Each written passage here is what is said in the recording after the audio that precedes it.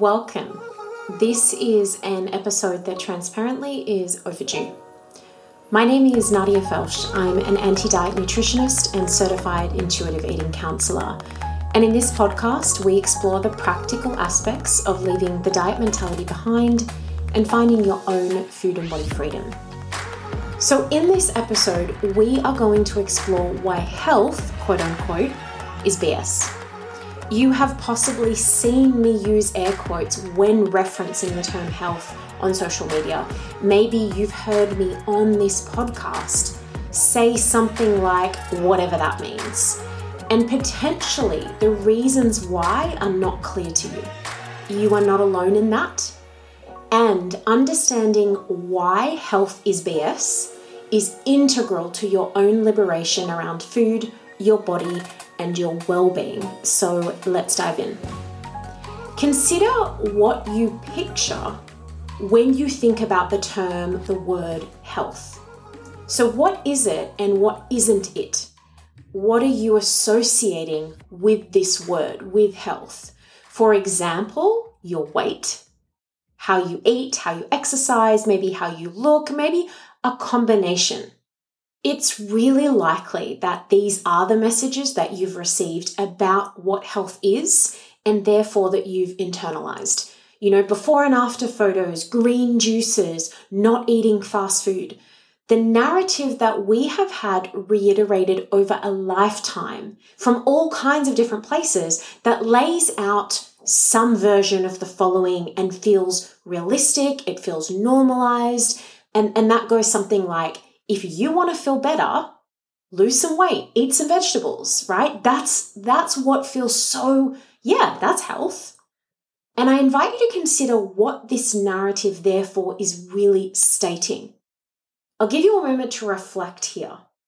So if the narrative that we've internalized, and again, is pretty much everywhere we go, including healthcare appointments, if that narrative is what has us buying into the idea that when we experience a sense of something in our body that we don't like, it's uncomfortable, it's scary, that we act by doing this thing with food, maybe we lose weight, maybe we try to move our bodies more.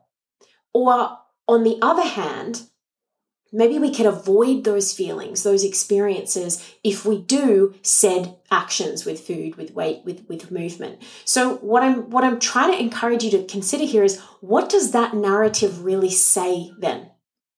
And it might possibly be really hard for you to see because it's all we've ever known. That's what health is. And that therefore what it really is saying, if it's not clear, and that's okay, what it says is that health and how to get health is absolutely in your control, and it is important that you are trying to actively control it. And this ideology, this belief system, has a name, and another name that you might have heard me use, and that is healthism. So this is the idea that health, and I want to kind of be clear, health with a very limited definition, we'll come back to that is under your individual control. And if you're a good person, if you're a good member of society, you'll control it. You won't let yourself go, as the very problematic term or phraseology says. Healthism also very critically intersects with anti-fatness, which was created by colonialism, therefore by white supremacy culture. And this is where we're taught to assume, and this is the intersection, right? We're taught to assume anyone in a fat body mustn't be healthy, mustn't be trying in whatever that means, and that is all very socially unacceptable, which is why fat people are shamed. But also pick a side, are they meant to go to the gym or do they not belong in a gym? Right? This is this intersection, and it's absolutely important that we kind of make a quick note here. Being fat wasn't an issue for human society until relatively recently, a few hundred years ago. And it was as a means to justify the transatlantic slave trade. Really, truly, hear that again. So this is because body size became the focused difference between black bodies, between brown bodies, and between white bodies.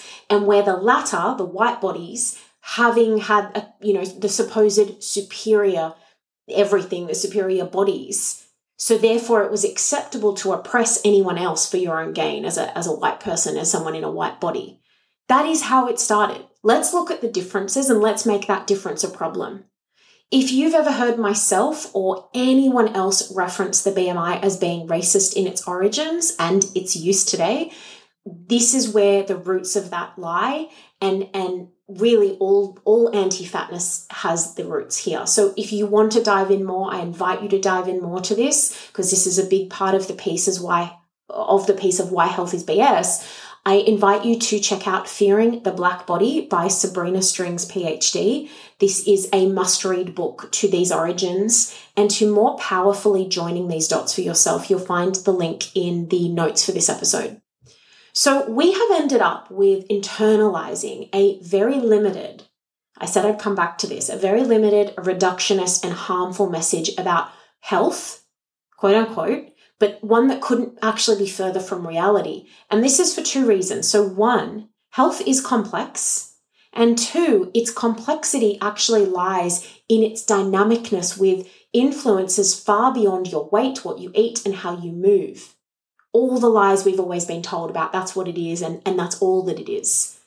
These influences to your outcomes of your health for all humans are what we call the social determinants of health. Again, this is something I've talked about on the pod before, and where only 36% of these different determinants or influences are actually under individual control. So you might be interested in what some of these are. So these include your level of optimism, your hopefulness, how much you participate in risky behaviors. So for instance, do you own a gun? Do you use guns? Yes, that is part of your influence of health. How much stress you have, how you manage that stress, the quality of your sleep, how much you use drugs and alcohol, your dietary patterns, your physical activity patterns. So these are part of what are considered under individual control. And I invite you to notice here that weight is not something that is actually considered an individual determinant of health, because it is considered to be genetic or biological of an influence to health, as opposed to one that is directly under your control. But I think it's critical in this discussion, often it's left out. So it's critical that we also consider that those influences that I mentioned are under, or we consider them to be under individual control. They are not always. So they are impacted by the level of privilege someone holds. So if you're facing medical fat phobia, if you have food insecurity, if you have polluted water, you're facing racism, these systemic oppressions, because that's what they are, will impact your stress levels, your sleep quality, your dietary pattern. So put another way, everything influences everything, and the impacts to your health outcomes are therefore dynamic. Your genetics, your age, your gender, your access to medical care, income level, social support, these also influence your health outcomes. They are obviously not under individual control. In her incredible book, The Body is Not an Apology, The Power of Radical Self-Love, Sonia Renee Taylor writes, and I quote, "There is no standard of health that is achievable for all bodies. Our belief that there should be anchors the systemic oppression of ableism and reinforces the notion that people with illnesses and disabilities have defective bodies rather than different bodies." End quote. That's another link to that book that I will put in the show notes. So we can also expand this incredible extract from Sonia's book to include all systemic oppression as well as ableism. That's another form of oppression. The version of health that we have had shown to us, no matter who you are, over and over and over our whole lives, looks one way. It's white, it's thin, it's attractive according to patriarchal standards, it's glowing, it's able-bodied, etc., etc. So even if we've not been conscious of that, and that might speak to our privilege, it is reality and it's harmful. One of the major criticisms that, many individuals, including myself, actually have of the health at every size perspective, and I've talked about that over a previous episode in some senses. So one of these major criticisms is that it actually, at the moment in its current form, doesn't really challenge this nuance that I've just spoken to. And I'm really proud to say that the Association of Size Diversity in Health that I am a member of is actively working to challenge this limit. But for now, the HAES approach still is centering that pursuing health, which I would offer is pretty limited in its definition, is still important. So, put another way, it's like it's okay as long as you're healthy or you're trying. And without the definition of healthy being very well defined and holistic enough or accessible to a heap of people, because again, social determinants of health, oppression, these really big systemic aspects of our society, health is BS. For example, we've internalized desiring weight loss because of anti-fatness. And because weight is tied up in quote unquote health, also acceptance, not being stigmatized, and these are all valid and worthy of exploration, but that doesn't make them about health. For example, Ozempic is a drug approved in Australia for use in folks with type 2 diabetes, and there are doctors who prescribe this drug for weight loss. So I want to be clear, they are prescribing it to people who do not have type 2 diabetes, which is what it is approved for use for in Australia.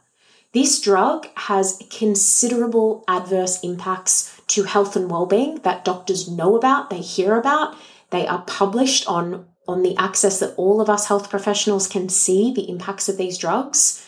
My last client to take this drug was asked at her reviews, not how she felt on it, not about the adverse impacts, not about her general well-being, her mental health, none of that. She was only asked one question: how much weight have you lost?